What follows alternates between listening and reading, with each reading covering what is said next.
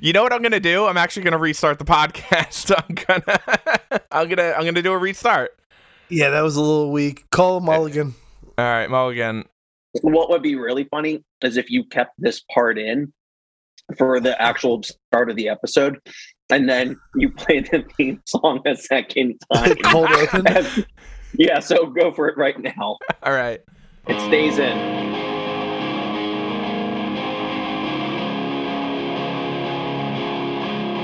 It's not gonna stay in.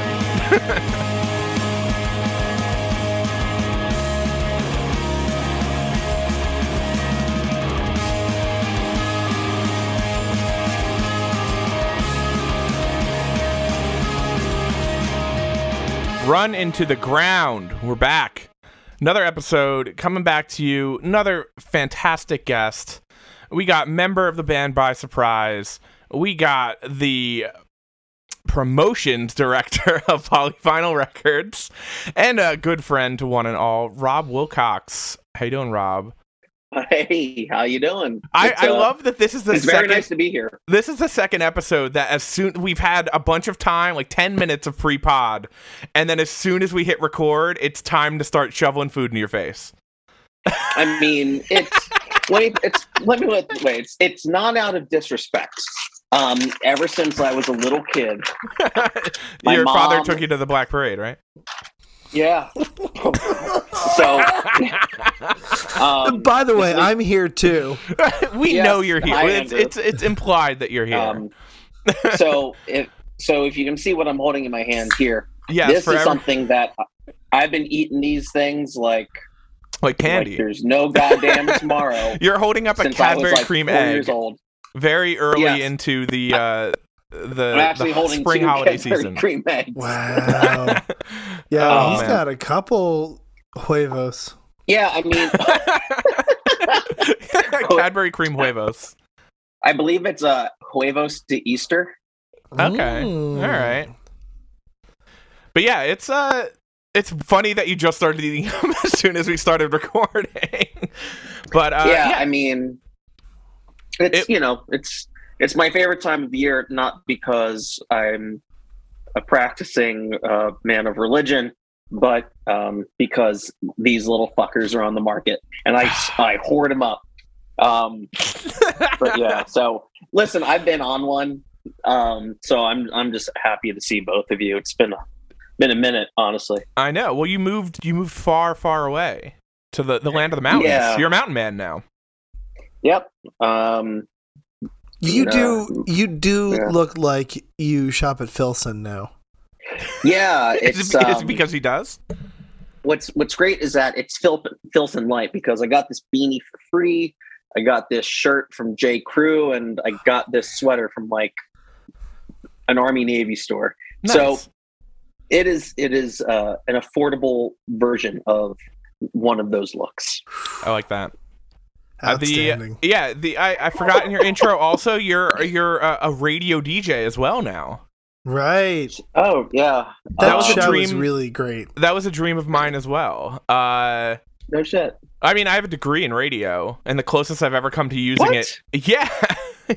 Where were you a DJ? What college station were you at? Oh, I mean, I went to community college, so I have an associate's in radio broadcasting from Mercer County Community College. Their radio station, their radio station only was broadcast on the campus, and everyone hated me because I would just play the most absurd hardcore that I could find and metal that didn't have cuss words, you know. I would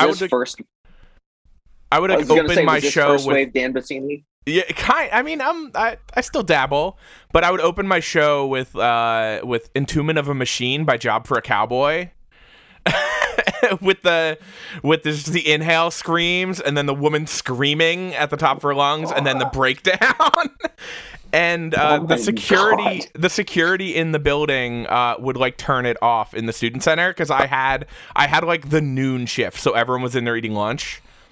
And oh my god! They had to tell them that they weren't allowed to turn it off. And when I knew I had a captive audience, I just cranked up the ignorant level. It was great. I was playing wow. we talked about it on there's two kinds of people in this world. There's Dan Bassini, who's playing like Discordance Axis. Oh yeah. And then there's Rob Wilcox, who's probably playing Sufjan Stevens. Yeah.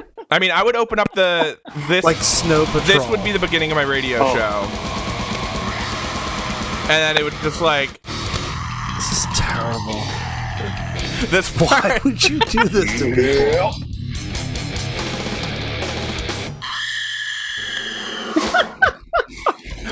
Whack. I hate this is happening to me right now. I love it. Yeah, it was great. We talked about it on the Hot Damn episode, but I'd listen to I put on like Floater and shit. It was so good. And like I said, when I knew people hated it and also couldn't do anything about it, I just became insufferable. I've become the person I am today. Whichever loves here's for realizing your full potential early in life. Most people don't find it until they're in their 40s. So true. Cheers. But yeah, no, your radio Dan Bassini, annoying man. I mean, honestly, the most I've done with my radio degree has been like a podcast, editing a podcast.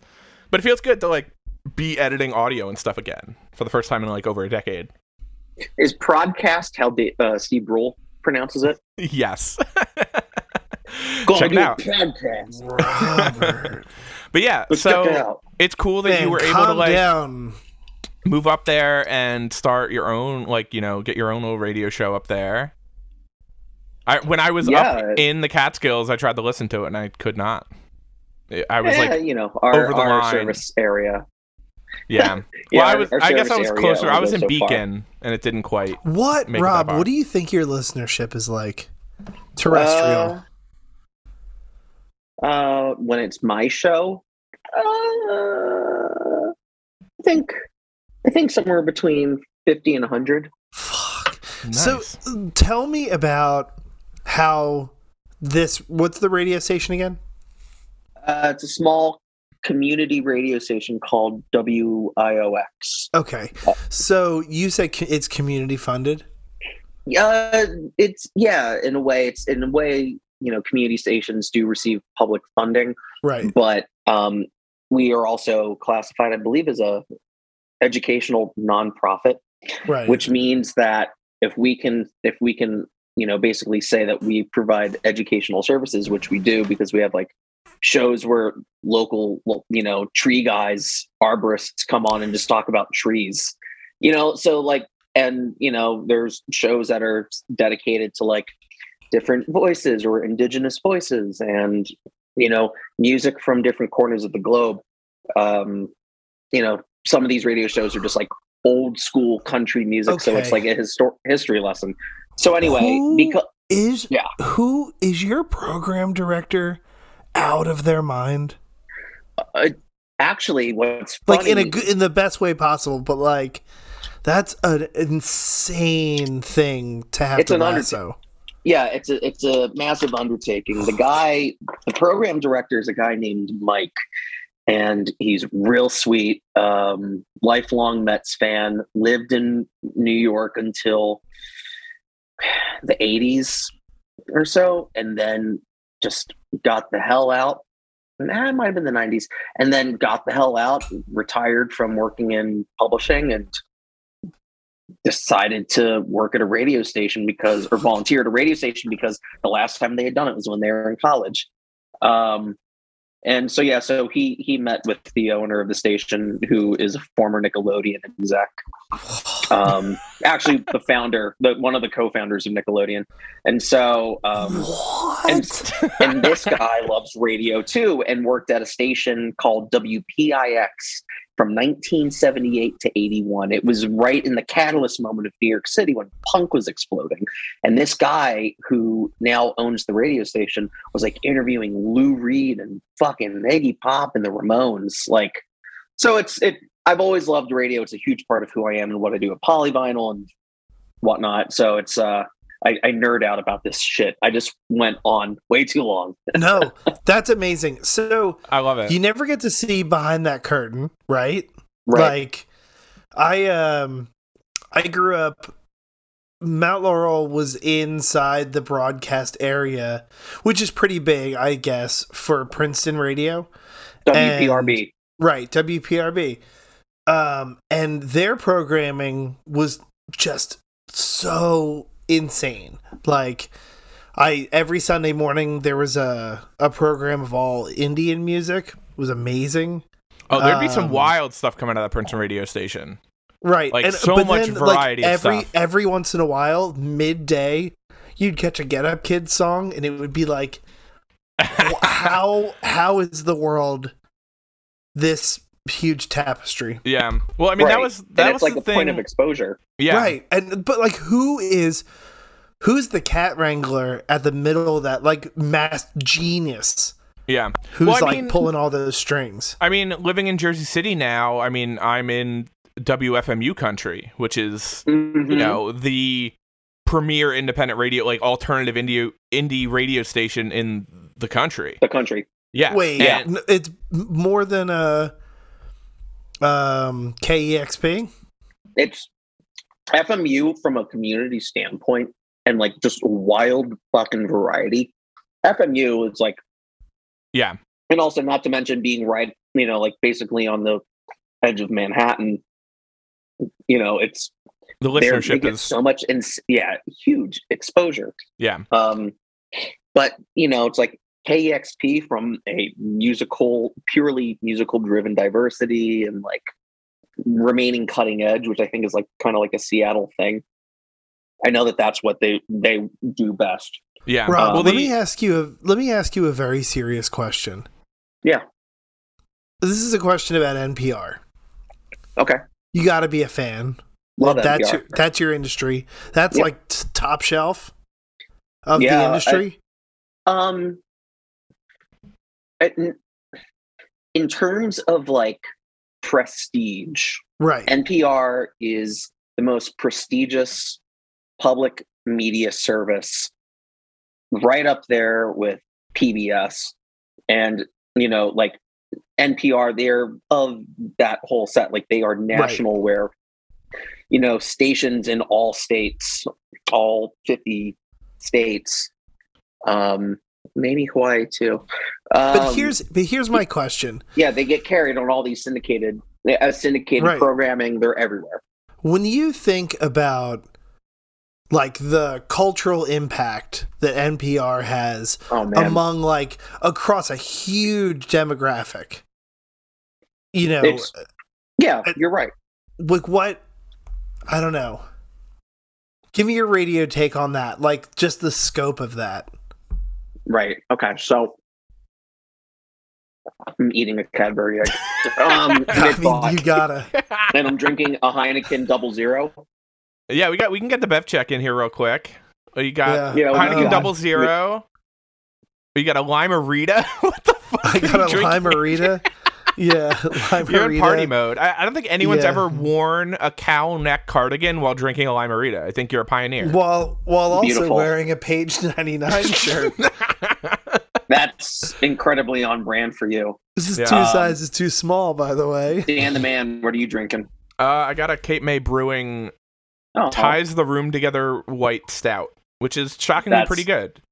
Oh, is there a rug on that label? There is. It's grossly Big Lebowski-esque, but it was what they had at a tiny liquor store next to where I get my haircut in Keyport. So, hey man, I'm not here to talk shit on Big Lebowski. I wrote my college thesis on it. That's a whole other podcast. I'm sorry, you. Yeah, but yeah, no, it was my film studies thesis. But okay, so anyway, back to NPR. Yeah, sure. So, you know, the problem that's been happening with NPR. Too liberal. I've been saying they're so honest. No, I'm just gonna say it. So, like, NPR is just so honest and factual with their reporting that there are certain people in this country that feel that it is alien to them, that it is not legitimate, you know. And those are the kind of people that are a threat to NPR because, you know, they're the kind of people that say we don't want this kind of stuff broadcasting in our town, and it hurts community. Right. NPR is, like, in a way, the community radio station for the country. And a lot of what they do is based on the human experience of culture, comedy, news, world reporting, insightful audio documentaries. What NPR offers as a whole is massively influential. And in the music space, they are the gold seal of approval. And it's not that it all just falls to Bob Boilen. Bob Boilen's cool, but there's a big staff of people there who, and maybe they might not be as big as they once were just because of the state of media right now, but like fiercely dedicated and varied in their tastes of music. And it makes NPR Music, which is its official title, so fucking rad. Yeah. And they really touch on all bits. Like every Friday morning I wake up and I check out what the All Songs Considered podcast has this week, and it's all brand new music for that week. So, and that's kind of how I do my radio show. I observe what's happening in press for my job at Polyvinyl, but then that leads to me being exposed to new music from different sources and different outlets.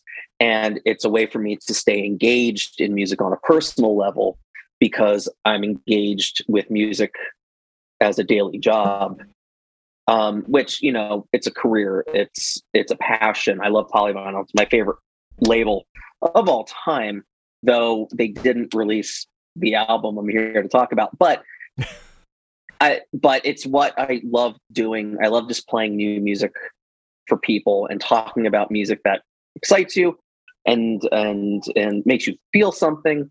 And I try to bring a varied approach to it on my radio show. It's called Peak Awareness, and it's like a 2-hour radio show. Yeah. Yeah. I think I definitely notice it as I get older. It's like harder and harder to find new bands again and to kind of be aware of stuff coming out. It's very like word of mouth. And I follow people like Ian Cohen and Dan Ozzie and people like that who are kind of on the pulse of a lot of new stuff. And I find stuff through them that they recommend because it's kind of like you follow them with a specific taste. And it's like, oh, if it fits through their radar, it's worth checking out, So I think it's definitely hard because, that's your job, is doing the kind of research that gets these bands in front of people, Right. Yeah. Like music journalists are the millennial version of the 50s, the boomer DJ, like the tastemaker, because that doesn't exist. There's a job. You worked at Syndicate, right? Yeah, I worked at Syndicate from 2010 to 2014ish. Did you cross over with recent guest Joe Morrow at all? No. I forgot he worked at the Syndicate too. Right. Yeah, and because that's Joe, yeah. I remember him telling me he had gotten a job at the Syndicate, and his job having to do with curating playlists, like getting songs on curated playlists. And it blew my mind, and also was like a huge aha moment about where we were and how people were getting their media. That was just like, of course that exists. Like, of course that makes sense with like where we all are right now. And I don't, I don't know what, there's a current version of that's, past trying to get on Spotify playlists. Like, I don't even know what that is now. Yeah. Did you ever work with, it's a wild ride. Did you ever work with Bram at all? Bram Titleman? Yeah. Yeah, I love him. He's incredible. How many Brams are there? Right? What was that? He's at Napalm now, Records, right? Yeah. I was gonna say, it's funny because Bram is another Jersey City friend. I have a very funny story that ties all that stuff together too. I was in Pet Shop one night. This is like a couple years ago now, in the wine bar downstairs, and I'm sitting there, and fucking American Football walks in.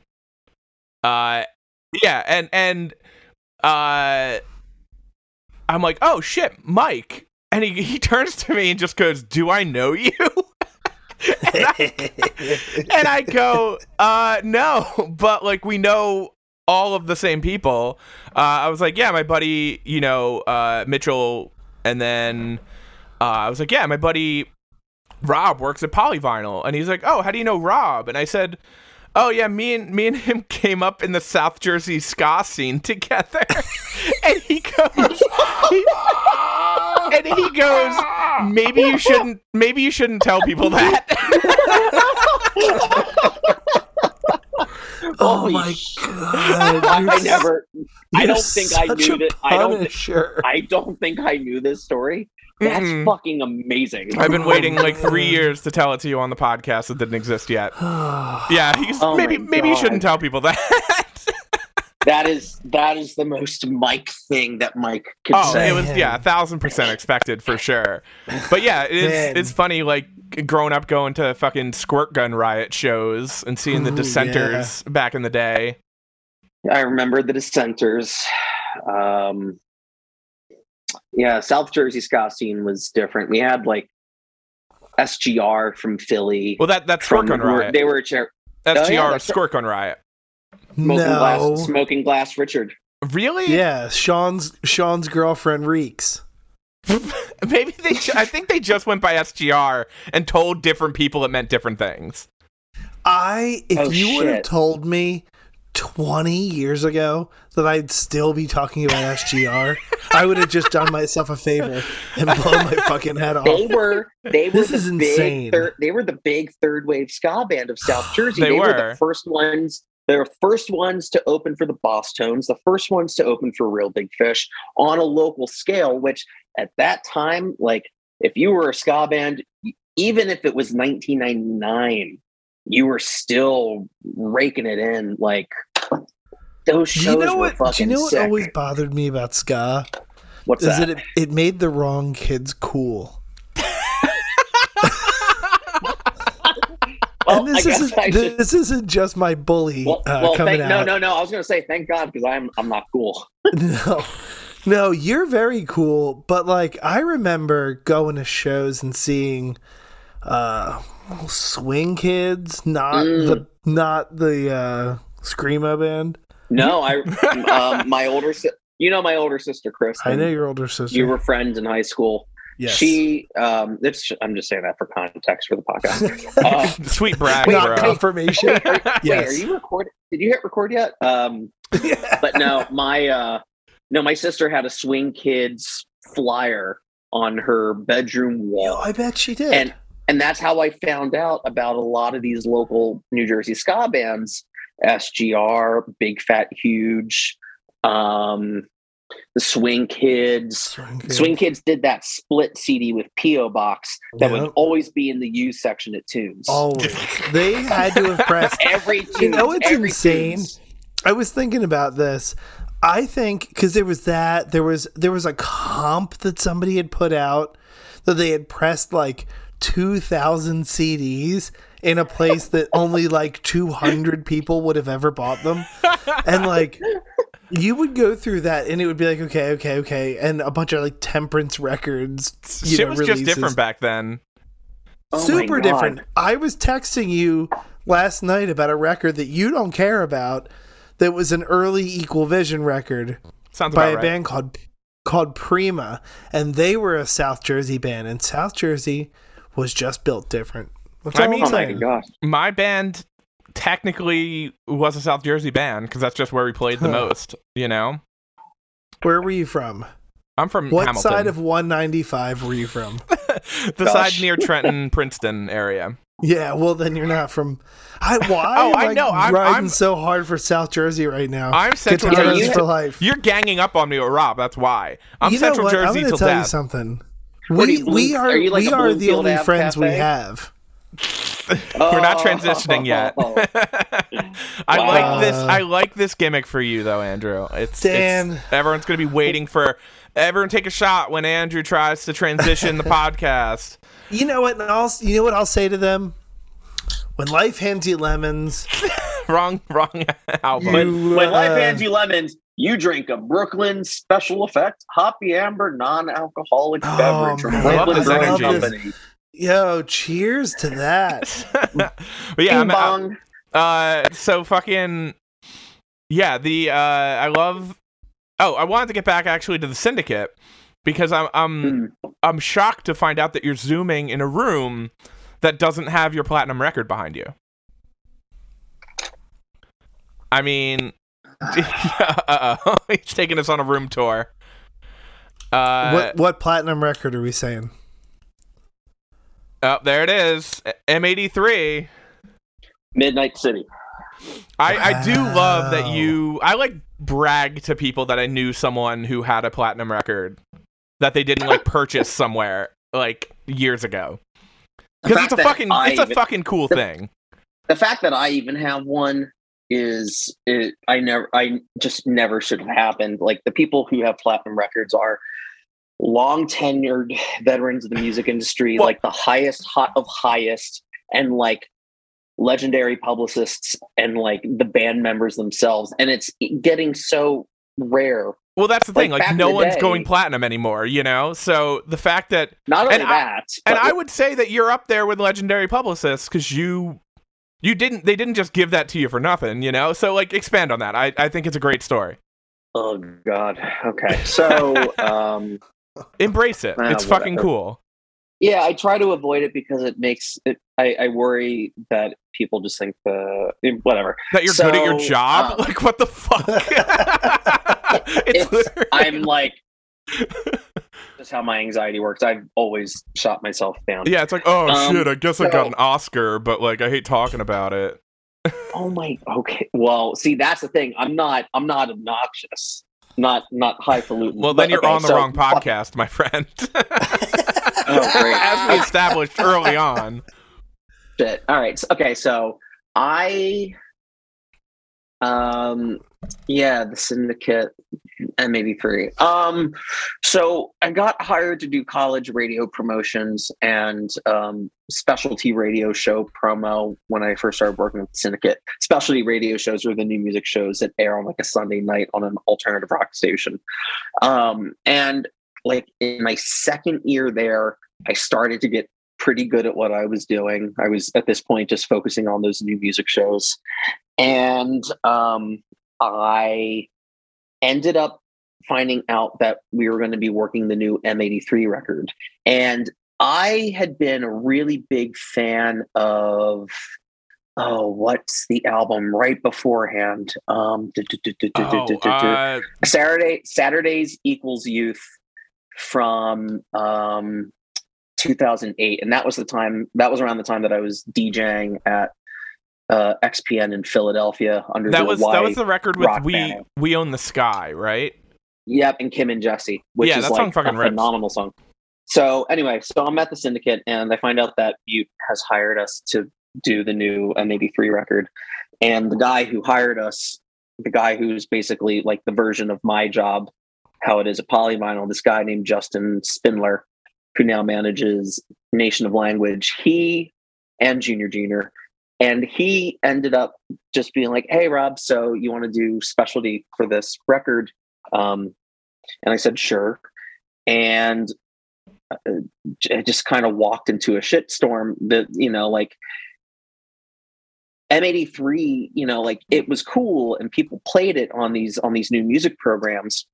But very rarely does the music that gets played on a new music program jump the curb and grow a story with the main program directors of these radio stations who are responsible for deciding what songs get played in rotation.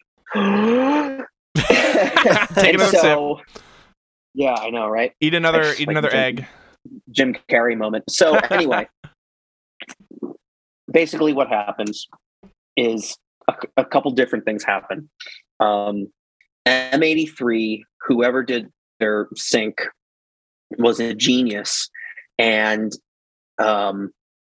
ended up securing a sync for them for Midnight City in a Victoria's Secret commercial. And I think it was a Super Bowl commercial too. Oh shit. And, but what happened several months prior was I was talking to a radio programmer in San Francisco and a radio programmer in Philadelphia concurrently. The person in Philadelphia is awesome. Her name is Wendy Rollins, and she's now at WXPN. where I interned, and she and I talked back and forth about the record, and I was just like, hey, listen, so there's something got to check out. Have you heard of Last FM? And shit. and so what I ended shout out to up, my scrobblers out there. This is what happened. I ended up observing the national charts, the national numbers of Last FM, because they used to publish that stuff on the website. Right. And in the pop rock category, M83 was a couple thousand listeners above or underneath Adele. Rumor has it. Jesus. That's and at this point, everyone was adding Adele. I can't remember what label she's on, but like, or at least was at that time. But like, you know, everyone was doing it, and it was like one of those moments where it was kind of like when like Dido, you know, had that moment on alternative radio. So anyway, yeah. I'm wondering why. And so anyway, so she's like, this is really interesting information. Thank you for sharing this with me. I want to talk to the program director about this. And at the same exact time, I shared that information with a guy named Aaron Axelson, who was music director at Live 105 in San Francisco. And they were one of the most prestigious, long-running alternative rock stations in the country until about 2 years ago. And basically what happened was one day I was sitting at my desk, end of the workday. I'd been working on M83 for maybe 4 or 5 weeks at this point. And I'll never forget it. Got an email in my inbox at like 4:53. You know, it was earlier in the day on the West Coast, but I was getting ready to leave work. And it was an email from this Aaron Axelson guy. And he was just like, congratulations, Rob. We're adding M83's Midnight City into rotation. You've done a tremendous job sharing the information with me from the get-go. Who's in charge of this record at Mute? Is it Justin? I'll let him know as well. And Aaron Axelson added it. Philadelphia added it 1 or 2 weeks later. And it was like burning a fucking piece of newspaper. And it made its way across the country. And, you know, like by the time that Victoria's Secret commercial hit, it just like reached sonic boom status, and the song was fucking huge. Oh yeah, and that song was everywhere. It was unavoidable for a long ass time. Yeah, and not to go on too long about it, but basically what had happened around the same exact time that the song was blowing up was Billboard, the charting institution, introduced a new rule that streams and not streams, but digital downloads from like the iTunes store would now officially count towards the singles chart. And that was huge. And Midnight City went platinum overnight because of that being rolled out. And anyway, so everything was a smash. Did a lot of artists go platinum because of that? Good question. What else was hitting around that time? It was probably you mentioned 2000. Adele. Yeah, M83 Midnight. Man, God, I love this song still. Yeah, so it was like 2012 or something like that, I think. I'm sure there was a ton of stuff that went platinum around that time. You know, you think about all the things that were cresting at that time, like Arcade Fire and Arctic Monkeys. It was 2011. Okay. 2011. Which is crazy because I was only 2 years into working at the Syndicate at that point. That's incredible. Yeah. So anyway, that's my story of getting a platinum record. I love it. Long story short, the guy from Mute came to our office and was just like, I want to give this to the company. And he presents one to the owner of the company. Oh shit. And then he says, and I want to present this one to you, Rob. And he walked over to me and gave me a fucking platinum record. And so they were just handing them out. Oh man, I'm crying right now. That's insane. That's like, I had no idea. It was great. I love it. Thanks for telling us. No problem. one last thing I want to touch on before, and I'm curious what your takes are on all this. A little bit of current events.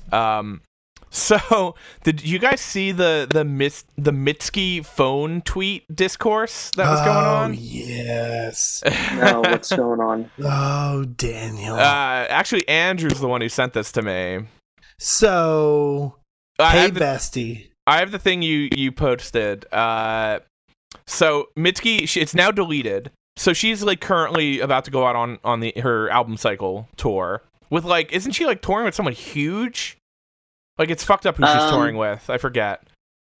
I think she's opening for Harry Styles. Like insane. Oh yeah, shit. that's it. Wow. Yeah. I mean, bananas. Laurel Hell's a huge record. Yeah, I remember hearing Your Best American Girl on like my dad's Sirius radio and being like, what the fuck, this song is incredible. Like years ago. And but yeah, so she posted a thing like about the tour and it on Twitter, because she's been like, she took like time off from touring because she was just so overwhelmed with like everyone, I remember, treating her like they're her best friend and like understanding everything. And mentally, like that's got to take an insane toll. But she goes, it says, a note from Mitski. Hello, I wanted to speak with you about phones at the shows. They're part of our reality, and I have mine on me at all times, and I'm not against taking photos at shows, though please no flash. And then it continues on saying, like, hey, but when everyone is just, like, videoing the entire set, I feel like we're not connected. Which is, like, we're something... not all in the same room together, right? Exactly. And that's something I feel all the time as, like, even, like, a wedding photographer. Like, there's people there who are literally just with their iPads taking video of everything. And I'm like, yo, that's, like, our job. You know? Like, that's my job as a photographer. That's the videographer's job. Like, we're going to do it better than you. And you should, like, the importance of being in the moment. It's something that is very important. I try to tell people that when I'm like, hey, like, put your phone away. Like, you'll appreciate it more in your head. Right. Than and on I'll your do phone. It better than you. Yeah. And that's something, like, it's always good to... And she did it the right way by, like, not just saying no phones allowed. She's like, hey, here's the reason why you should experience this rather than... Yeah, but like it wasn't a don't do this. It was a like, have you thought about what everybody else might think of this? Yeah, or even what she feels as a performer on stage performing to the like people's phones, you know? Sure. And I thought it was handled very well. In terms of how she worded it and how she like made a request rather than like a law. Until everyone started treating her like they're her best friend again, literally. And someone responded and said, bestie, that's great and all, but some of us have mental health issues that cause disassociation. And I filmed to remember the moment. I'm not looking at my phone the entire time just to press record. So people are saying... I remember that, and that was super heavy. Well, people are now... They're saying, like, oh, it's actually... Like... I'm trying to think of, like, the word. But it's, like... people are using it as, like, an excuse to do it because of, like, a disability. You know what I mean? It's very weird territory. So here's and I tread very lightly here for a lot of reasons. That's what I'm saying. It's an interesting topic. But it's a modern problem for sure. It's such a massive spectrum of ideas here. Yeah, where no one is wrong. Kinda. You're correct. I mean, if it's a performative statement, that's different. Everyone is valid in their rooted feelings, and that's what makes people right when it comes to emotions felt. Yeah, but it's also weird to. I'm trying to think the best way to like describe it, but it's weird that it's like framed in that way of like, oh, actually, like I'm taking video the whole time because that's the only way I can remember the performance. It's very or worst case scenario, somebody's co-opting mental illness for bad behavior. That is another thing, and that's something that's really hard because it is like you have to. It's kind of like people who are just like, oh, if I just say my dog is a, emotional support animal, and I download this card from the internet, I can like take my dog on a plane. And they all are emotional support animals. I really just thought about dogs. I like to think that they adopted my me. cat is my emotional support animal, but like not legally, just it's like just a real thing. Yeah, but you're one download card away from having an emotional support cat. Yeah, and so like that's the thing. It's like you can't stop technology, but you also can't argue that like this thing that I'm holding in my hand hasn't also like brought the world together in a way that can be powerful and has divided us in a way that is damning of the next, like self-implosion. And it's just like, what it's like? It's like in 2001 Space Odyssey when the monkeys see the monolith for the first time and they're just like entranced by it. And they're just like, like jumping up and down and screaming like, what is this thing? And also being like, this is amazing. And getting in your brain expands. Like that's kind of what's, the iPhone looks like a fucking monolith from 2001 Space Odyssey. It's the name of my phone. So like, there you go. Monolith. Yeah. Did you ever see? You got the Samsung monolith. Well, did you ever see the sequel to 2001? By the way, no, I haven't. Is it 2010? It is, and I low key love it. Huh. Not on the same plane. Well, but someone made like an interesting point like attached to that, and it just said, the phone which helped me lose will to pay attention to a concert for an hour is now the crutch I need in order to experience the concert at all. And I think that's a pretty heavy statement too. Jesus, just how we've become so reliant on distractions that we need that to now make us pay attention. Yeah, and it's why I have like terrible anxiety. Yeah, that's something I learned about like why I love shooting film. And I went on a road trip where I brought mostly film cameras as I do, but I brought a little digital as well. And I was out in the Badlands in South Dakota, and I was like taking pictures and like looking at the back of the camera, and I'm like, like my friend's blinking. Oh, her face is a little, she doesn't like her face in this photo. Oh, the horizon's a little crooked. And we spent like 2 or 3 hours there, and I felt like I spent the entire time, my whole experience, in the back of the camera, and I really felt like I didn't experience it in person. So I'm like, that for the rest of the trip, I'm just going to shoot film. And that's kind of like, I would get out of the car at like the Grand Tetons and like pull my camera out of my pocket, click, camera's back in my pocket, and I'm back in the real world. And it was like such a revelation of like how important it is to experience things through your eyes and your brain, and recording these moments should be a secondary impulse.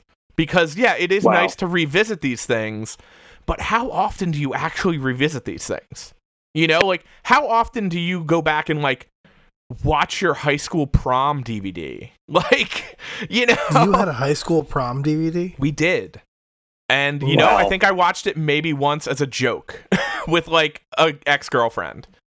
And hey, should we somehow stream it so we can all watch it? I can try to find it. It might exist somewhere. But I don't think I'm in it at all. I think I watched it for the first time with an ex and literally like could not find me. So, but yeah, so it's like, that's something to really think about. But it is interesting now that has become a crutch for people to be able to enjoy things. It's very interesting. So I wanted to get everyone's take on that and how I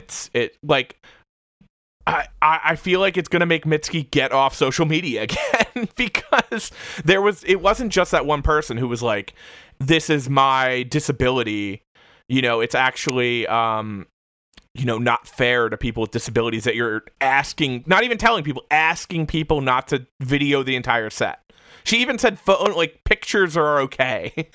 And people were still like, this is an insane affront to like, you're being insensitive. And I think there is just a lot of like entitlement, like so people think they have a right to take video of concerts, or, you know. You know where that's like started. when people used to tell me I couldn't use flash at a concert when I was taking photos as like someone of the press. And, you know, that would be me being like, oh, well, actually, it's like, you know, my photos don't look as good if I don't use flash. And I need, you know, it's just, I don't know. It's very interesting. It's not a one-to-one equivalent, but it's what I could think of an experience. Right. You know, like, oh, actually, you're inhibiting my process, and it's my right of my process. So, are you aware of the Grateful Dead? They were a band from... Oh, I'm very familiar. So... Are you talking about the bootleg culture? They used to have people... Yeah, they launched a bootleg culture. Yeah. I mean, I don't know a story, but... Oh, no. So I work with a gallery in New York that does it's fine art music photography. And so they had... I'm fucking blanking on his name right now, but he was someone who literally toured the country with the Grateful Dead doing photos. And he was telling the story about how... So, obviously, Grateful Dead bootleg culture is, like, up there with, like, Fish bootlegs. Like, you know, people don't talk about albums. They talk about concerts and dates. And Grateful Dead was very much a part of that, to the point where there was such a huge culture of trading live bootlegs that the band decided to not fight it and just embrace it, to the point where they literally created a recording section of their crowd, where there was like a section where people could go to set up like whatever sound recording equipment they wanted to set up as, like, you know, hi-fi or lo-fi they wanted to. And they're just like, oh, well, we'll just have all the bootleg recorders. They can have their own section to the concert. Can you imagine how insufferable those dudes are? The worst, I'm sure. But it is cool because in a way, though, that really cemented their legacy, because there's so much recorded content now, you know? Wow. So we just covered a whole lot of ground. We did. Andrew, would you do the honors? Yeah, I was thinking about one half that time, but I don't remember. But Rob. Yeah, buddy. Tell me about Piebald. We Are the Only Friends We Have. Jesus Christ. You just to say real quick before we dive into this, everything that you had to say there, Dan, was spot on and beautiful. Thank you. I will say, I think with Mitski, it doesn't even fucking matter whether or not she leaves social media at this point, because whether or not she intended to do it, she actually accomplished something pretty big by even putting it out there, is because it actually started a conversation about the validity of all these different subtle nuances that make point of views so valid. I'm glad you see it that way. Not if we're talking about white nationalists. Or, I mean, I also agree that she accomplished her job by getting us to talk about it on this podcast specifically. That's going to be huge for her. The run into the ground bump is going to be real on this next tour. Oh my god.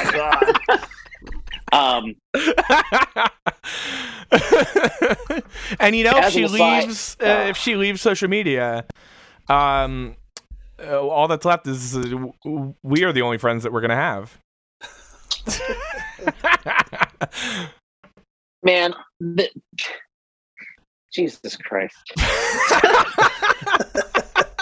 Rob has walked off the podcast. I'm here. You do keep walking around the room, and I can tell you're like a professional Zoomer, because you're just taking a walk with your AirPods in. You got the fucking fire, man. I'm really jealous of you living up in the Catskills. It really is. Your Instagram is like, so good. Man, I wish I was there with Rob. All right. One last question before we dive into the record. What's your Phoenicia Diner order? I've only been a few times since moving here. I like the chicken sandwich, though. The chicken sandwich is really, really good, fried. Of course. But yeah. So what were we talking about? Have you had the buckwheat pancakes though? Yeah. I'm not a big pancake fan. I didn't have the buckwheat ones. I had the buttermilk ones. Okay. I'm not a big pancake fan, but these buckwheat pancakes were unbelievable. But yeah, nice. I'll try them.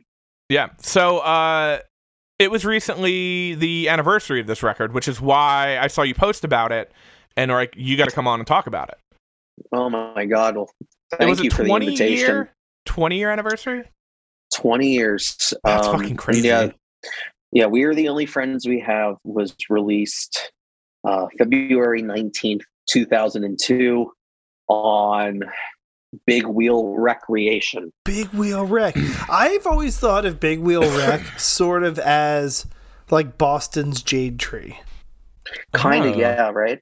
So, because like they're, you know, the way they went about design, oh yeah, was like the same sort of cut from the same cloth as Jade Tree was. So, yeah, like Jason Janukow from the Promise Rings art. Did he do these records too? No. Right. So I want to hear everyone else's kind of origin story with this record, but I have a vaguely interesting one of how I came across it. And my first concert of all time, I was 7th grade. I guess it was like 2001. And I went to see, it was a bunch of bands, pretty prolific lineup, but it was River City High was the opener. It was this is at the Electric Factory. Yes. River City High. Shit. RX Bandits on Progress. Oh my God, that's one of my favorite records.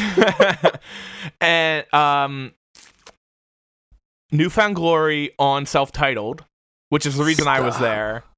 And H2O on their worst record of all time, Go. So, crazy lineup.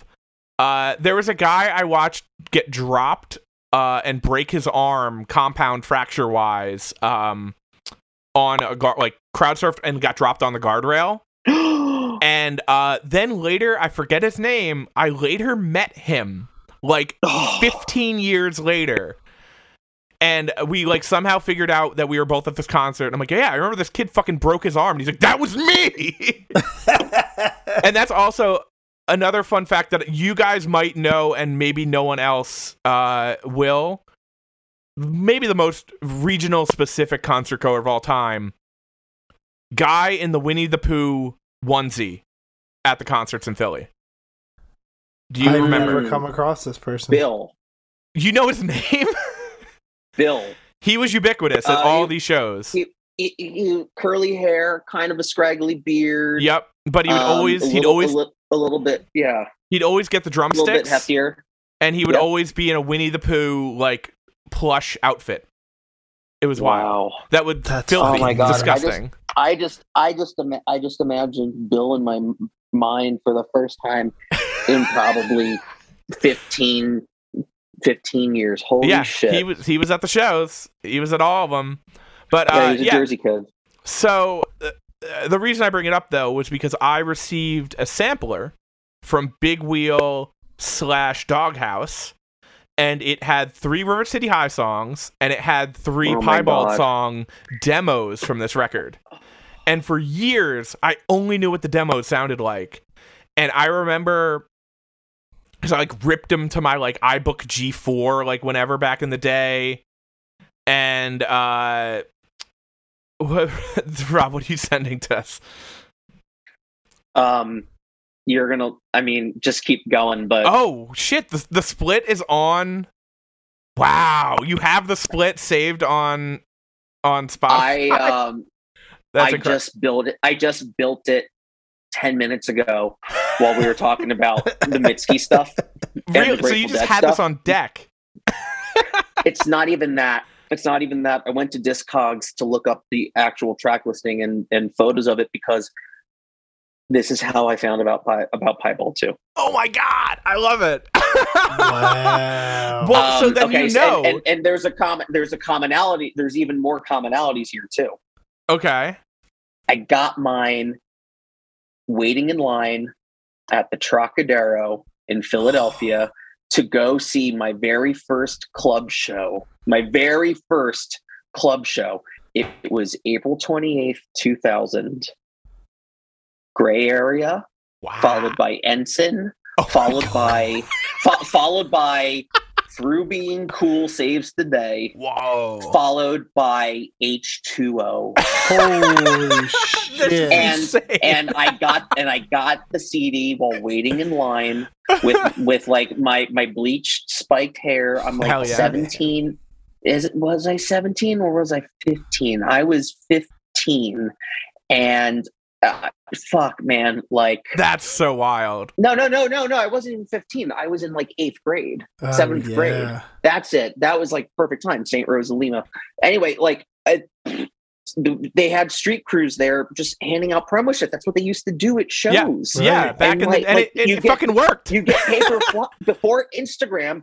You would get a paper fucking flyer for a show while waiting in line or leaving a show at the Trocadero. Right. Yep. And that's what made people lifelong fans. Yeah, oh yeah. Absolutely. And this is how I got my CD.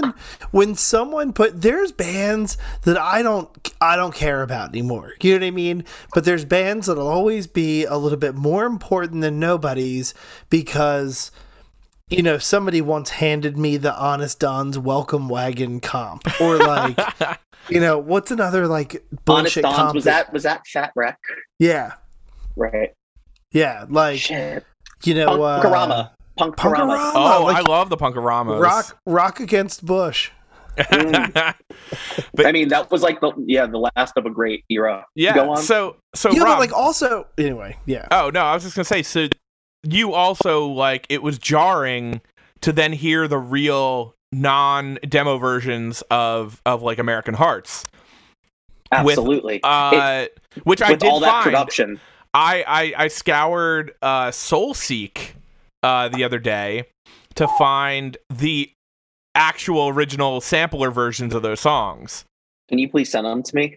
Oh, of course. I don't think. Fuck! I don't have Spotify set up to, or my iTunes set up to this. I can probably in a second. But like, there is play like it for me over the phone. Yeah, I was gonna play it on the pod, but I don't feel like. But there's like a different ending to American Hearts. Like the guitar is different. And they go into like a weird solo at that last kind of instrumental part, and like that was burned into my head for years. Was that the version that was on the Rock Revolution EP? I don't know if I ever heard that. Because it's a different version. Is that the version that has all the extra shit on it? It's got some extra shit on it. Let me vamp a little bit. I'll get it set up. Oh man. Well, now that we're talking about all this shit, where's mine? I got it somewhere here. You have it on you? Yeah, here it is. Wow. And just for like frame of reference, like I've got this record playing in the background right now. This is an original pressing. And speaking of, Big Wheel Recreation, this was River City High Forgets Their Manners. Wow. And right here, baby, Big Wheel Recreation, keeping the 10-inch alive. Piebald, the Rock Revolution will not be televised. This has David Lee Rock, one of my all-time favorites. Rock Revolution and Rock Revolution too. Rock Revolution. They Don't Trust Us at the Academy. Oh yeah. Every song on that EP is like, to me, that's peak era Piebald totally realized as a band. Yeah. Oh my God. The songs are funny, but they're also, a song about Janis Joplin is like a tearjerker. It's such an insane era of that band. Here, let's see if we can hear that. Yeah. And so then it goes into this, and it's. Yeah, that's the version from the EP. Is it? Because this is the album. Is it? This is the album. Oh wait, no, you're right, Liz. That's okay. So now we can compare. This is the demo version. So yeah.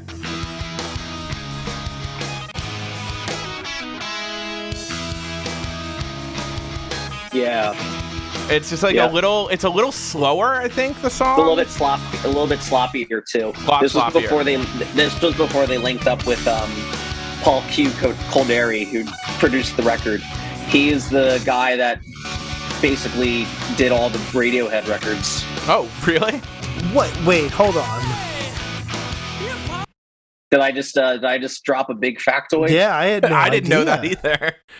Okay, so the album was recorded at, I want to say, Division Studios in Somerville, Mass. For some reason, I wanted to say it was Fort Apache, but so it was produced by Paul Q. Colderi. I think Piebald recently shared. They've been doing all these great videos about the creations of the record, and the songs and what they're all about. And they talk about the guy from Big Wheel Recreation gets interviewed for it, and he ends up saying like how Paul Q was like, "No, I like this. I'll do it." And he did it for like $10,000 or something like that.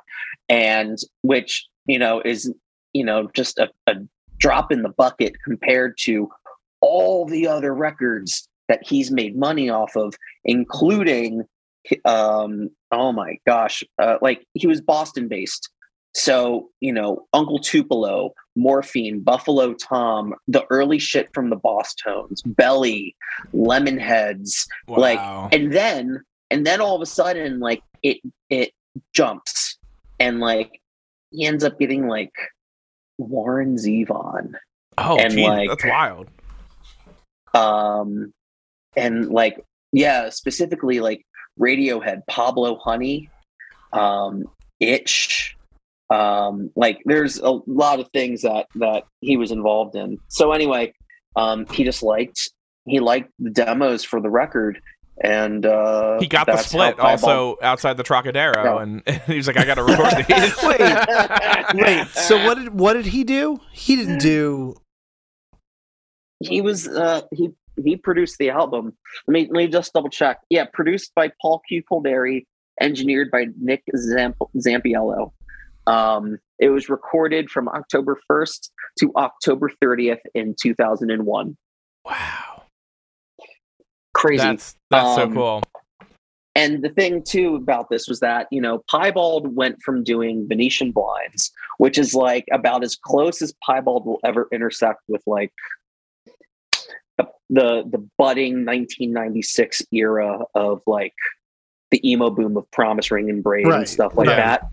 But they go from doing that record, which, was like their first showing of polish, their first showing of class, coming out of like a pure screamo era, like dogging it with Cave-In and shit like that. And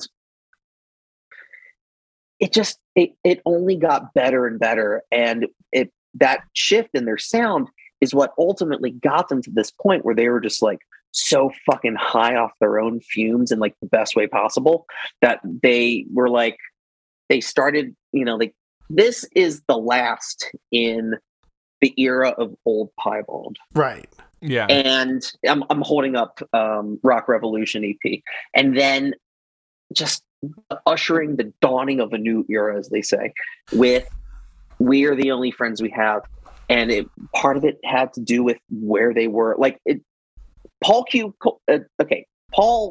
Colderi is a phenomenal producer, and he brings a lot out of artists, but as they always say at the Gradwell House, you can't polish a turd. And Piebald was running so hot with themselves, and like they were so locked and symbiotic, and they wrote like the best fucking immediate poppiest songs of their career, and they knocked it out of the fucking park. This record is so fucking great. It's my favorite record.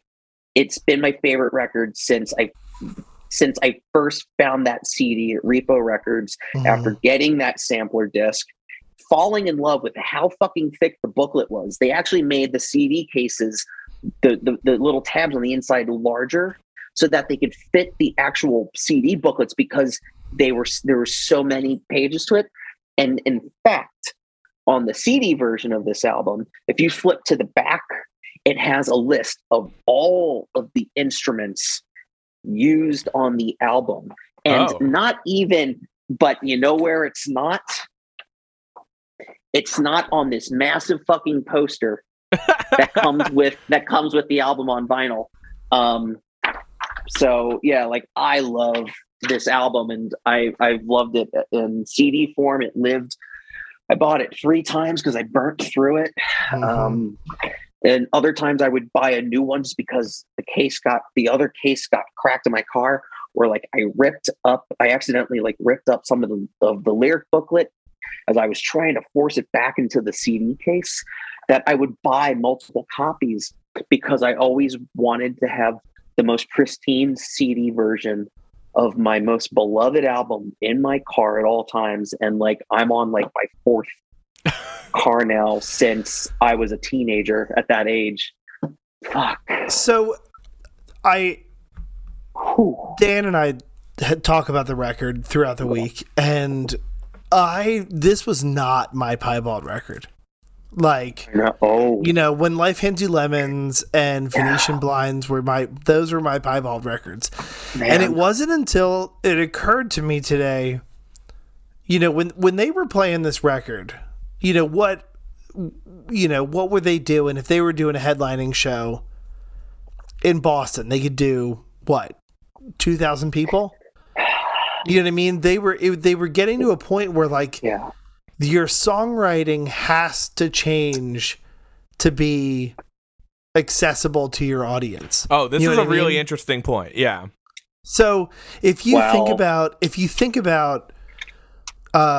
even when Life Hands You Lemons, I was talking to Dan today about the song Fat and Skinny Asses. And I'm like, if you listen to that song, that song is both old piebald and We Are the Only Friends we have. It's kind of like the transition song. In the same. Then the song is cut in half, and it's incredible when you think about, how they went from making, sort of unpolished punk adjacent music to making like rock records that were just, could have been a massive rock record. Probably should have been a massive rock record. Were there fucking hardcore purists that thought they sold out? Were you one of them? Were you a hardcore purist? No, I didn't even notice. I mean, that record came out on Big Wheel Wreck. How would that possibly be? Big Wheel Wreck put out Jejune. I imagine. Right. I mean, obviously, I didn't grow up in Boston in the late '90s, but I imagine people who, because you listen to all of their records are pretty different. Wait, I mean, it shows a progression. Are you better than people that grew up in Boston? Yeah. Okay. But you know what? You might. Yeah, I grew up in New Jersey. I mean, it doesn't get better than that. From Boston, who's listeing to this? I didn't mean to derail your thought. It doesn't get better than Cambridge because I love them so much. New Jersey. I'm sorry, but yeah, no. I mean, obviously, I went back and listened to their whole discography during this week to prep. That's just the kind of illustrious podcast host I am. But I honestly, this might be the only record I actually like of Piebald in a way that I visit often. Because for a long time, it was the only Piebald record I really knew. And even then, I kind of came in late in the game. So I obviously knew these 3 songs. And then it kind of fell out to the sense where there was a time I couldn't really find this record through my illegal means of how I used to acquire music forever until I finally got like a Spotify account. And part of the reason I originally got Spotify was because I wanted to listen to We Are the Only Friends We Have again. So, take that for however you will. But I remember I could only find, for some reason, on like SoulSeek, Life Hands You Lemons. But I went back and listened to like the split they did with Cave In, and like that's a really fucking good split. Like the Cave In song on that is fucking rips. The Piebald song on it is like shockingly good. I guess It's Okay by Piebald and Programmed Behind by Cave In. Yeah. And both those bands, I mean, went in vastly different career directions, obviously, but like even from that song to what Cave In did on like Jupiter and stuff beyond that, like both of them went like and not no space puns, but like into the stratosphere of like what is possible of like that genre, you know? But I mean, I went back and listened to Life Hands You Lemons, and it didn't really click. I went and listened to what's called If It Weren't for Venetian Blinds, and it's got some songs, but it kind of for me doesn't sound very cohesive. Crazy Talk. And then We're the Only Friends You Have is like, I think nostalgia pushes it a long way for me. But front to back is a great record. And then the stuff after, when they kind of really leaned into more piano ballad indie stuff, again, I think I'm like pretty far removed from when it would have like really clicked for me. But this is what I describe as like, there was a very specific kind of music I listened to when I used to work in a camera shop in like a basement of an office building, and I could play whatever music I wanted, obviously, if it wasn't like, offensive or, had cursing. If it wasn't the bullshit you played on your radio show. Exactly. And so there was a lot of music I listened to that falls in the category of like alternative but inoffensive.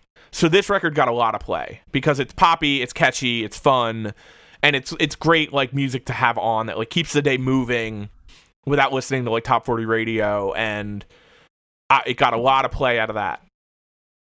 That's probably the same reason why I liked it so much too. And at the thing that I got to stress was that at that time that this album came out, I was transitioning from my very first punk band, actually my second punk band, called No Order, and jumping into what would become Dirty Larry, the ska band. It was Dirty Larry, the 3-piece punk band first.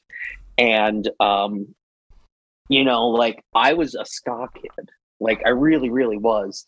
And I don't say that ironically, like, I was like a very like well-schooled third wave ska kid. And it took me a long time to come around to like second wave and stuff like that. But anyway, so when I found Piebald, it became this thing that was like, it wasn't punk, it wasn't ska.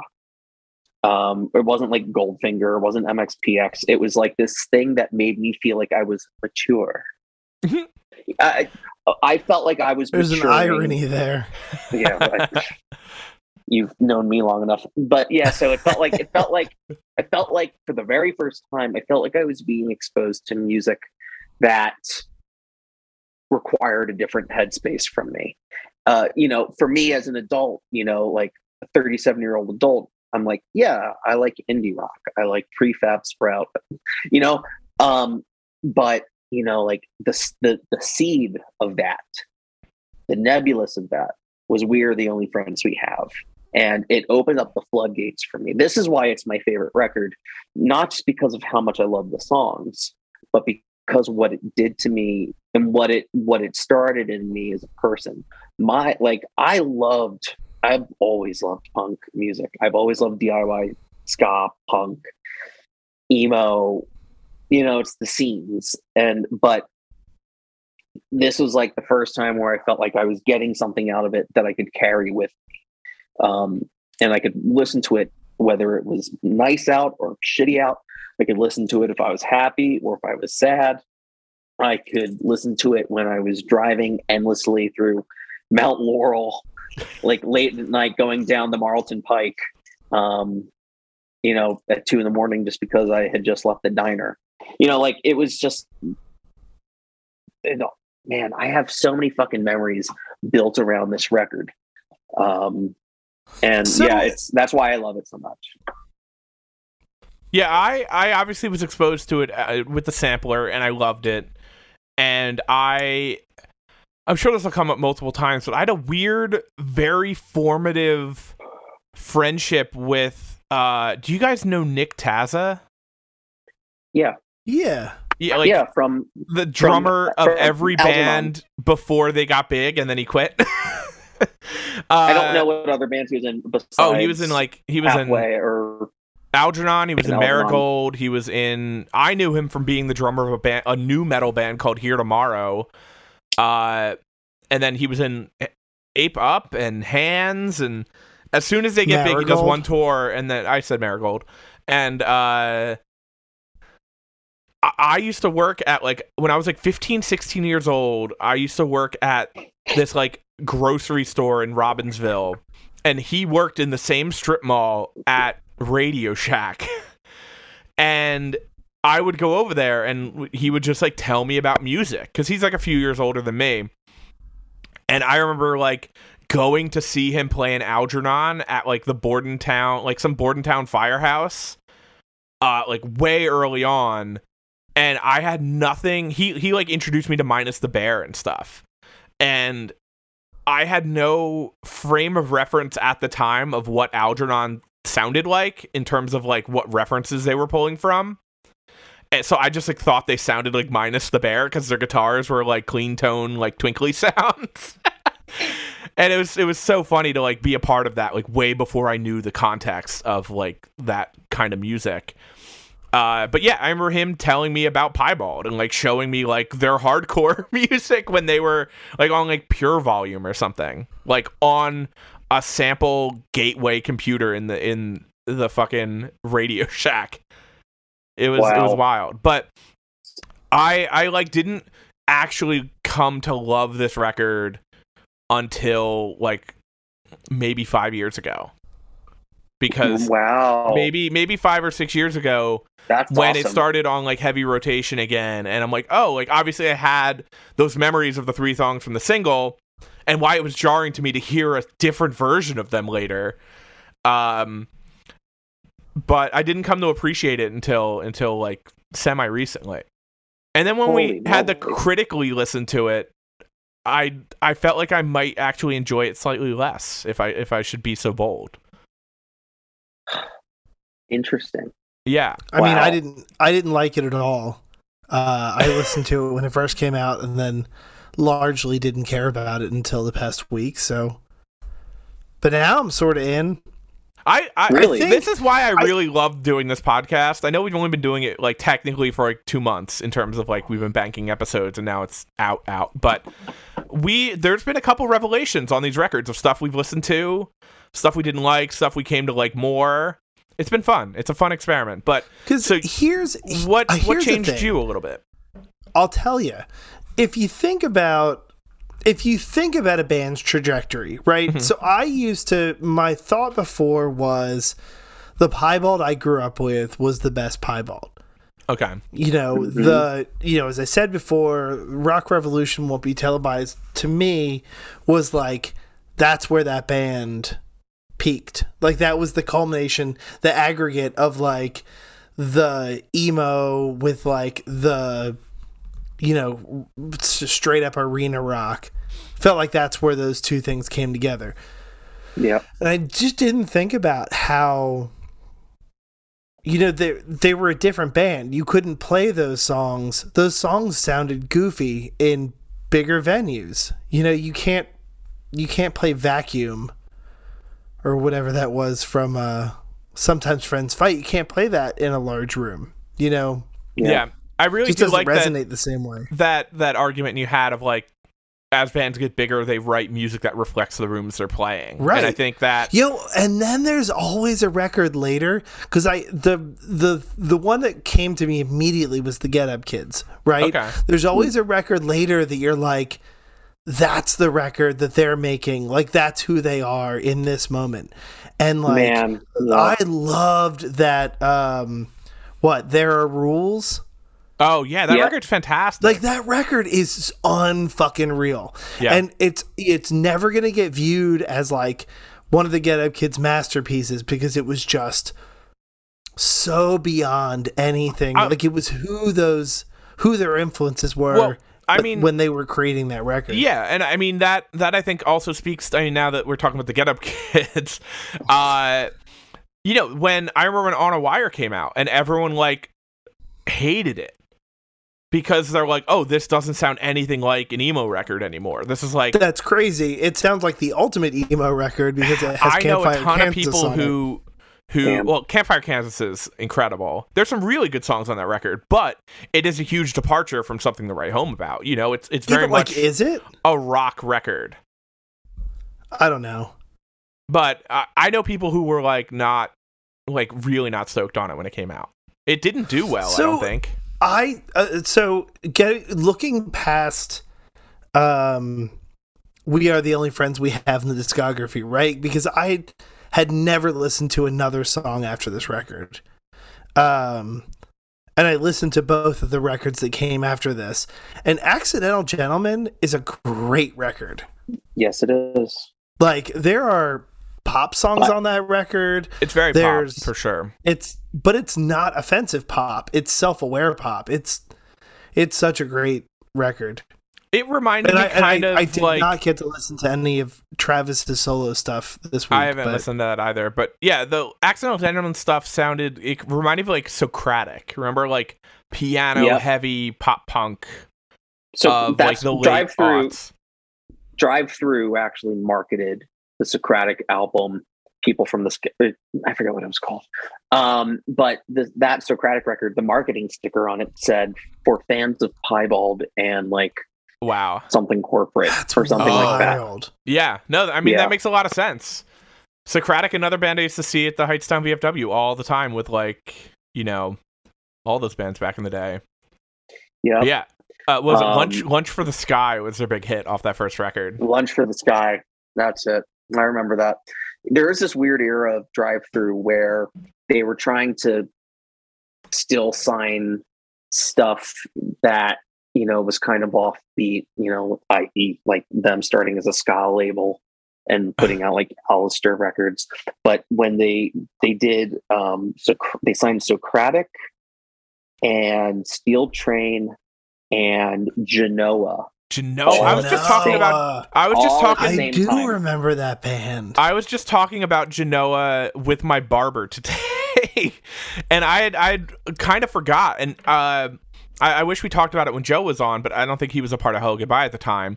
But I remember Hello Goodbye, and Genoa. They put out a sampler for free. And I remember it was like such a big deal because Drive Through Records were giving away free music, and that was like kind of unheard of, like digitally, you know? Yep. And it was like the first 3 like demo versions of Hello Goodbye from like it was Shimmy Shimmy Quarter Turn. It was like My Bonnie Lie, whatever. Yeah. And it wasn't Dear Jamie. What was the other one at the end of that record? But it was like 3 songs, then go to Prom with Jesse. I think it might have been Prom with Jesse actually. And then there was like Genoa Openly, which is the only one I remember, and a couple other songs. But I remember like getting that originally, and it was just like holy shit! It was free, so I listened to it all the time, you know. But that was also part of the era of when they did Rushmore records, right? When they kind of had that second imprint. That was probably a year or 2 before Rushmore. What was the synth band that was their big Rushmore band? They used to be a ska band. Hold on. Oh my god, they had a song Houston Calls. Yep. So Houston Calls used to be a ska band. Interesting. Called Face First. Oh. No. So Face First is a North Jersey ska band. I remember that band. They're real fucking good. And they ended up becoming a synth pop band. Houston Calls. Yeah. And punk. damn. And then I mean, shit, man. Remember the prize fight? Oh yeah. Yeah. And so around this, there was this other ska band from North Jersey who were really, really cool. They were called New Direction, meaning you get the Blink-182-esque joke there. But it was like direction was spelled with like an X in it. Anyway, they were fucking cool. And then like they evolved into this kind of like drive-through emo punk pop kind of sound. The same thing that was going on with the prize fight, the same thing that went on with Face First before they just ditched horns altogether and were like, we have a synth. Yeah. It's the same thing. It's the same thing though that the Hippos did. They got well, they didn't drop horns completely, but they became like a synth. The rock Hippos, friend of the pod, Danny Ruckeson. No shit. Yeah, Billie Eilish's manager. Wow. Danny Ruck. So I've talked to him, but I've never met him. But What a sweetheart. He was a trombone player in the band. Him and Rich Zanhizer. I can't remember the name now. But Rich also guested with RX Bandits as one of their touring trombonists. Right. Yeah, Danny and I did a Hella Goodbye tour together. Wow. Hella Goodbye and Hanson. That's so great. Did you also know that Ariel Rekshed, singer of the Hippos, is the guy who's responsible for producing Haim and and Blood Orange or some other big fucking records? Yeah. That's wild. Yeah. See, my favorite New Jersey ska band, the Sly Caps. Remember them? From MTV, like the first episode of like MTV's Made, I think it was. Damn. Oh man. You see, this is actually like the name is vaguely familiar, but I can't recall a song. And that was actually kind of what, going back to what y'all were talking about, is like New Jersey as a scene had insane. You were like, it was three sections, and it was North Jersey, Central Jersey, and South Jersey. And like South Jersey claimed Philly, North Jersey claimed New York, and Central Jersey was just kind of like this wild card, baby. Wild card. Yeah. Oh, It man. is sort of the worst place on earth, but That's very untrue. I digress. Saves the Days from Central Jersey. I'm from Central Jersey. Are you in Saves the Day? Yes. Well, that was a turn of events. So, Robert. Yeah. So this record. So when you think about, like, how old was Travis when he was doing this record? When he made this? record? I was actually curious about that, because I was actually thinking about this right before. I was like, man, how old was Travis when this album was made, and how old? Where was I in my life? Right. When I was at the same age, when I realized that I would be at the same age as one of my songwriting idols. I don't think I can find it, but I'm okay. So I was thinking about it because I didn't have the time to look it up, and I was just like, well, how old do you think he was? What, at what point in your life do you make decisions that, will decide things for you? The gravitas of age. And Right. I think it's like, hear me out here, 29. Wow. 20. My guess is 29, but it might be younger. But like, it's basically that pocket of your late 20s where you're still running high off the fumes that you're in your early 20s and fucking indestructible. But it's like you're just like snowball effect. So we touched base on this with Joe Morrow last week, but something that he touched on about how a lot of people look at younger people's records, which in the case of Piebald, I look at When Life Hands You Lemons, and I think Right. like, were they early 20s when they were making that record? Like, how do you conceive of that record when you're at that age? Like, and it's just not having those filters that come with age. Yeah. It's having your influences just like narrowed that much. I mean, because it felt like I got to a certain age and all of a sudden I was like, well, I guess I like Fleetwood Mac now, which I do. You know what I mean? Yes. But there's a certain point where you're like, I'm 25. I'm not thinking about Fleetwood Mac. I'm not.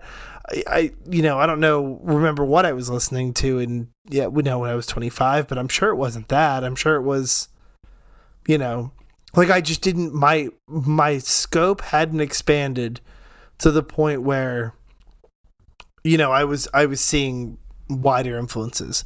And I'm wondering if that's why people's earlier records seem more like art than the ones that come after. You know, I think it's just that when you're younger, I mean, fuck, Cap'n Jazz is the perfect example. Sure. Like granted, I can't fucking conceive of those songs. As an adult, as a person who's been playing guitar for 30 years, like I can't fucking imagine writing those Cap'n Jazz songs. I think that kind of touches on what Joe Morrow talked about when we were talking about Oh Inverted World, and like how stuff doesn't really line up, and like the drummer doesn't really keep the right time. It's not consistent, and they didn't play to a click. Yep. And even he talked about when they talked about writing some early November records, like these are records that we wrote not really knowing our instruments or not really knowing music from a technical standpoint, and some stuff can only be done just out of impatience and youth and just fucking winging it because you have nothing to lose. And then I think as you grow as a musician, especially if you're touring full time, like all your experiences exist in a van or in a bus or like in a 10-mile radius of whatever venue you're killing time at before sound check or between sound check and doors. Like your whole periphery shifts. And it's kind of also like that old thing of like you have your whole life to write your first record and you have like, a year or 2 years to write your second, And I think that colors a lot of people's influences. And I think youth and just having nothing to lose, and also like having no reference points. Cap'n Jazz is making a record of just like whatever the fuck they want, and a lot of bands making their first record or when they're young are them trying to sound like they're like all of their influences at once and just trying to figure it out as they go along. And then, sometimes it creates, genius, I mean, I by no means am genius, and the songs that I write are by no means genius. I think I've only written 5 songs ever anyway. But like by surprise, we were on a hot streak when we put out Mountain Smashers on Top Shelf. Such a good record. And that was a great record. And it took us 8 years to get the follow-up out. Yeah. Because we put out Mountain Smashers at the time in our lives where we were in the middle of the process of becoming adults. And because the first song on that record is about like, getting a job, settling down, having a mortgage. And I feel like it's like when you're at that time in your life where you're in your mid to late 20s and you're just like, all right, I'm an adult. I'm not a young idiot, but I'm still reckless in my age. I'm going to go for something. Like that's where Piebald was at, I think.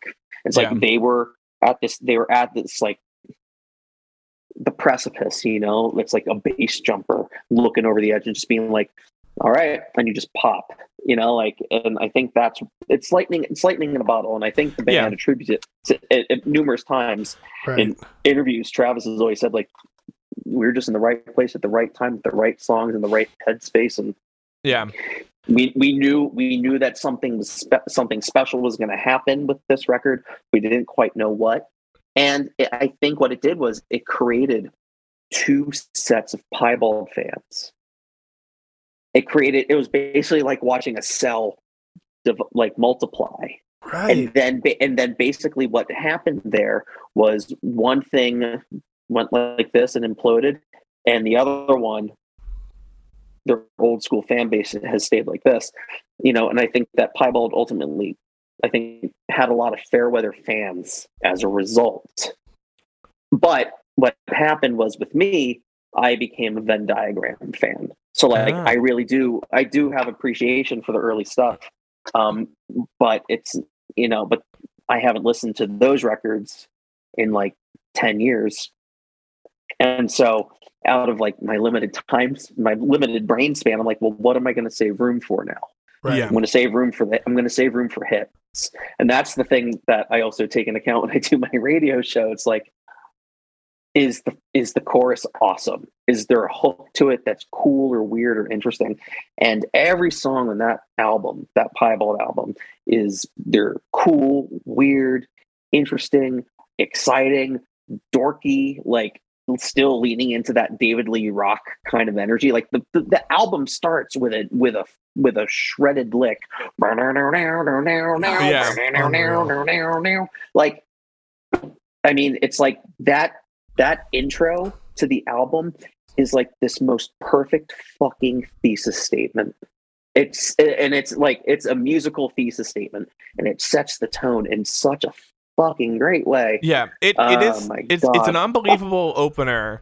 But I'm gonna cry. It also would make a great album closer, and that's kind of why it's so interesting. Oh my god, you're absolutely right. Well, because it's like it summarizes like what they're doing. Like it's almost like the band is breaking up, but it's them like theorizing, like projecting into the future of like what'll happen with them. You know?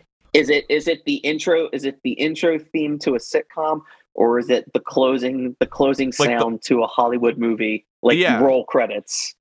That's great. I never thought of. Thank you. I've never thought of King of the Road like that. But it's also about them saying goodbye to their van. Okay. But what does the van symbolize? Their home? Youth, man. The van.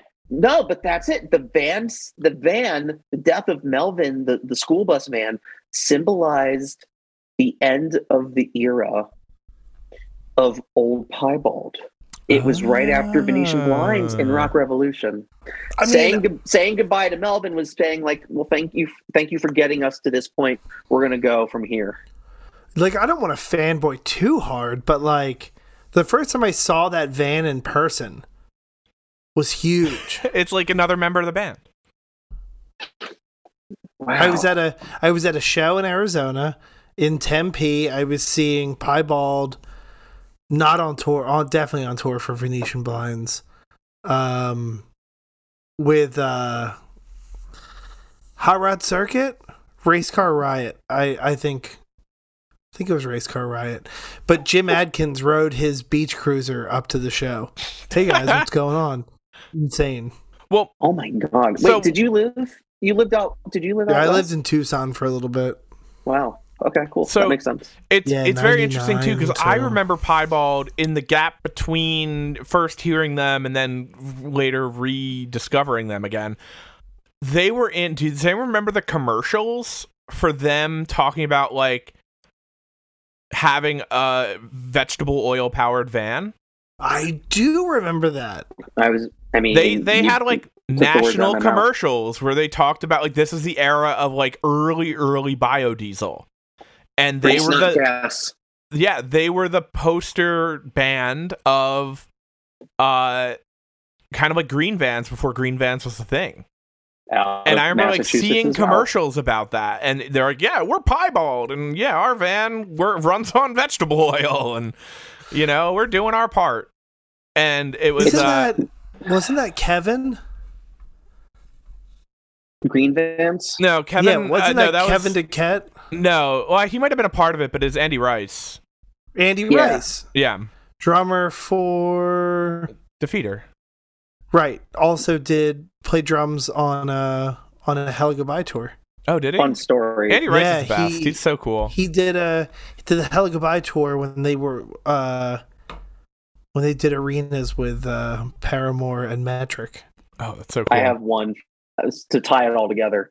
The one time I hung out with Andy Reese or Rice? Rice, I believe. Andy. So my very first time hanging out with Andy Rice, and only time, was me, Chase Allen, and Kevin Duquette.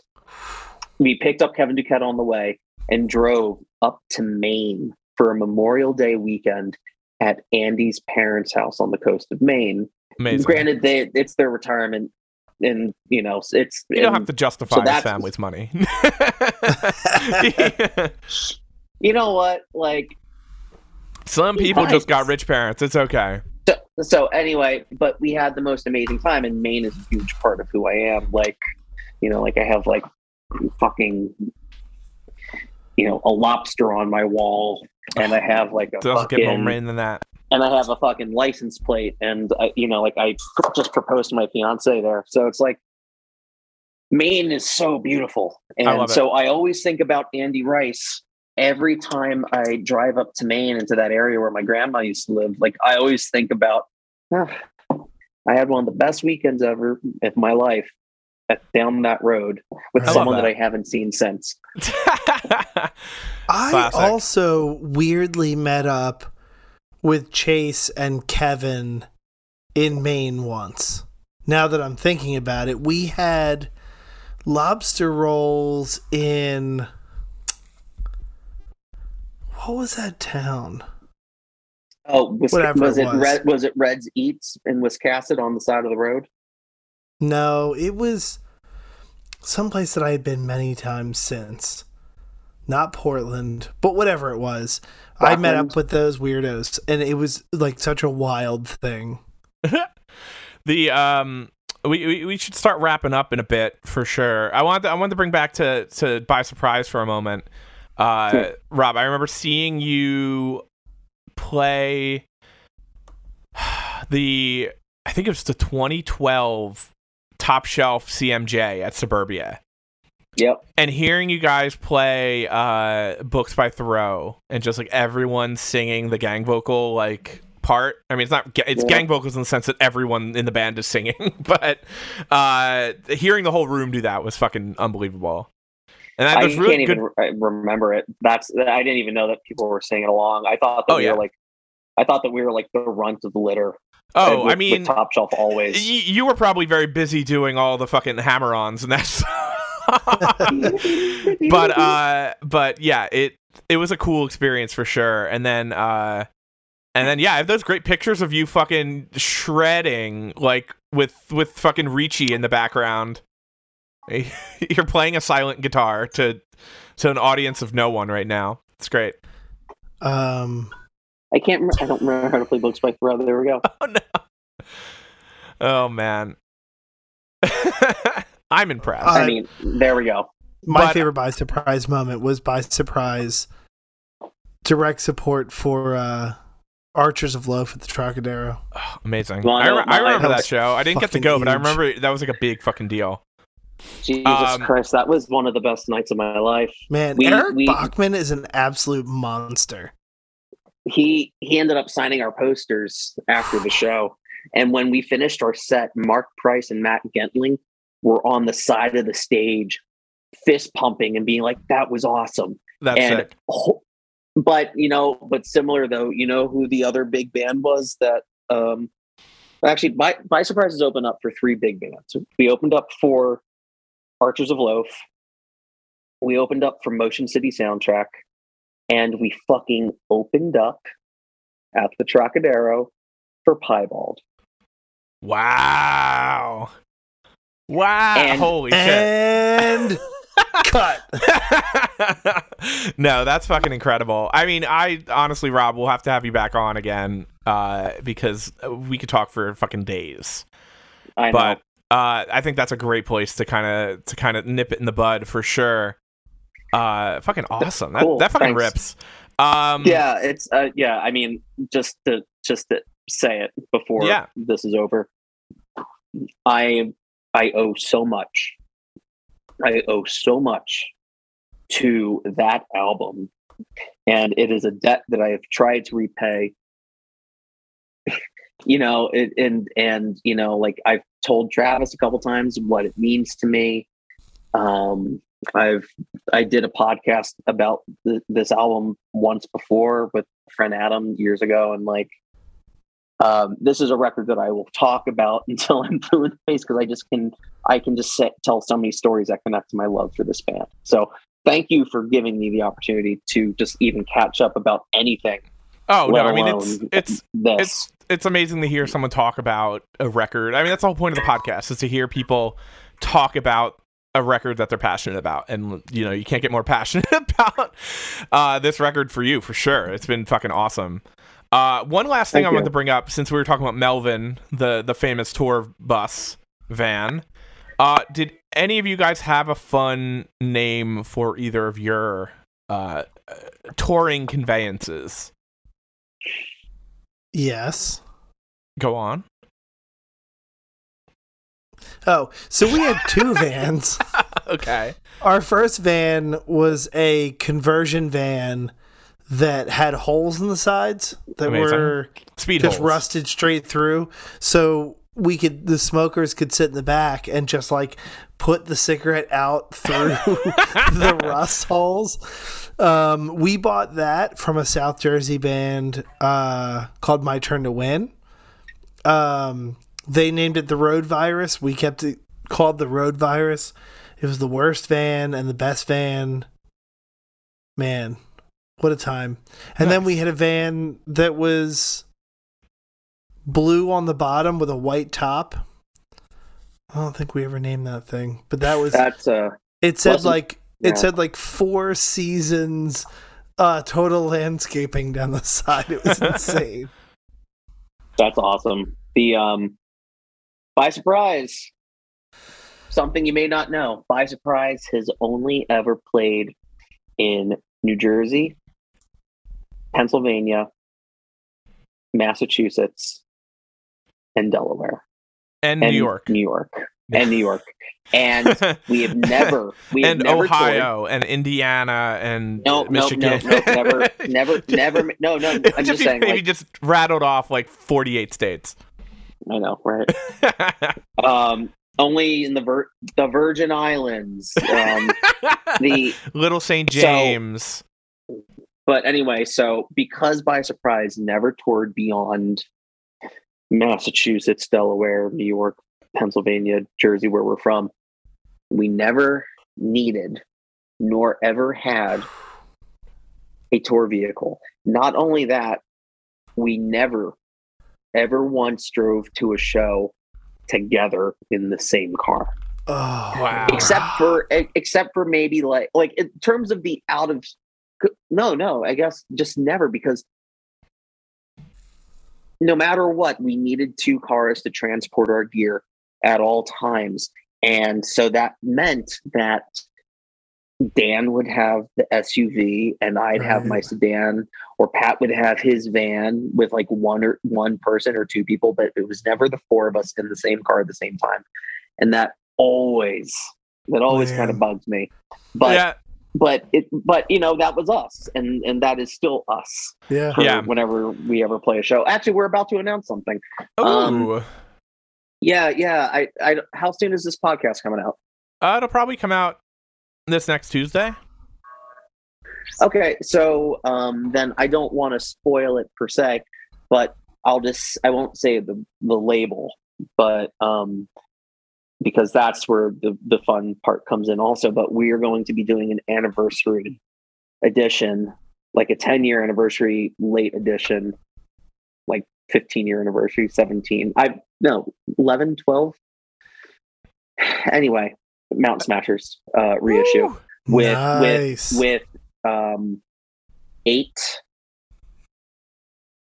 of the 10 songs, or 8 of the 11 songs as demos, original recordings of these songs, the ones that we would show each other, to be like, hey, I just wrote this song, what do you think? And it would be like us playing with like acoustic guitars, and then like maybe like 2 songs that we did with like like double tracks or 4 tracks.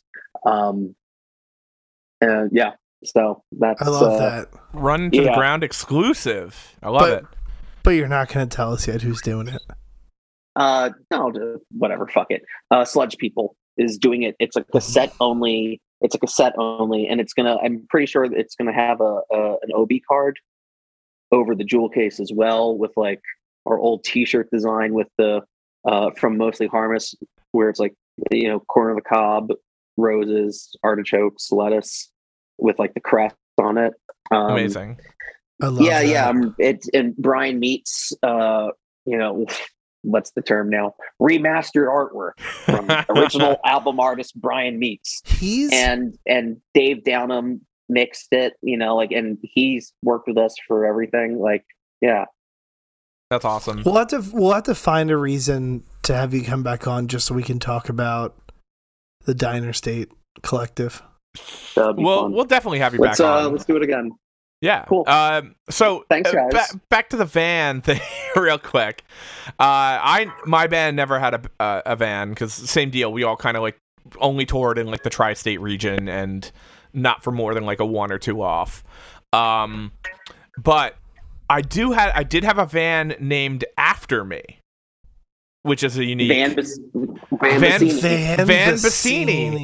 Van Bassini was the original "The World Is a Beautiful Place" van that had an actual CRT TV mounted perpendicular to the driver, so we could it had like a very old rudimentary backup camera.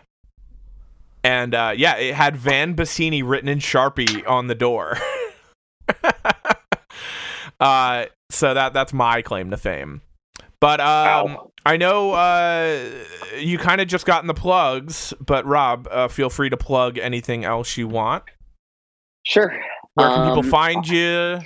Sure. They can find me at they can find me on the radio with WIOXradio.org. We're a community radio station in upstate New York in the Catskills. I host a new music program called Peak Awareness that runs Sundays from noon to 2. My 50th episode will be this month. And By Surprise is By Surprise Band on all the platforms, the socials, whatever. We'll be announcing that cassette reissue soon. And then hopefully we'll play another show someday. If ever, I don't know. And yeah, Polyvinyl Record Company, polyvinylrecords.com. We have some really amazing stuff out right now. A band called Mama, the new Oceanator record, the new Pedro the Lion record, Charlotte Cornfield. A lot of cool stuff. Man on Man happening on the label right now. So much fun. It's unreal. First band I've ever signed. Awesome. And I don't know if it might be the only band I ever signed, but I'm glad it could be Man on Man. It's unreal. And yeah, and that's pretty much everything. Oh, and we should get them on the pod. We try. Get Roddy Bottom, get Joey in here. Oh my god. And everyone else can find you. Hey Rob Wilcox on everything else, right? Yeah. My socials are private these days. But, but no, and also on Instagram. But yeah, you can find me at Hey Rob Wilcox. But you can also find me at Gibson Marauder Fans. I just started a nerd account for this guitar called the Gibson Marauder. They were produced in the 1970s by Gibson. Amazing. And is most in the indie rock world, it's the same guitar that Mac from Superchunk plays. Oh, classic. Yeah, so Gibson Marauder Fans. On Rob, Instagram. you've been the most dynamic guest in the sense that you haven't sat down for more than 15 minutes at a clip before you're running across the room to show us something, and I love it. Hey, have I changed? No, I love it so much. Yeah, and don't ever. We should just have a weekly Zoom because I miss you. Andrew, where can people find you?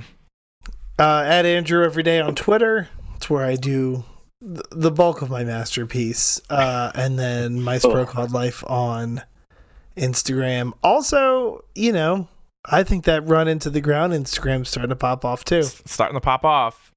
You can follow me at Dan Bassini on Twitter and Instagram, danbassini.com. I'm currently making selects and starting the preliminary process of creating No Invite Volume 8. My God. I know. It's crazy, right? That's so amazing. You're picking them off. You always post a photo. I'm just like, that fucker. How did he do this? How did he do it? How did he do it? How do artists create? And it's like your photography of catching celebrities. It's like it's art. It really is. And it's it's like it's not. Yeah. in favor of it. If Polyvinyl wants to sign their first photographer, I'll gladly be a pioneer for them. But yeah, oh man, No Invite Volume 8 in the works. You can buy the previous 7 volumes and a couple other my photo books and prints on my store, danbastini.com. Yeah, Rob, I think that about wraps it up. Thank you so much for being here. It was a fucking pleasure, a blast.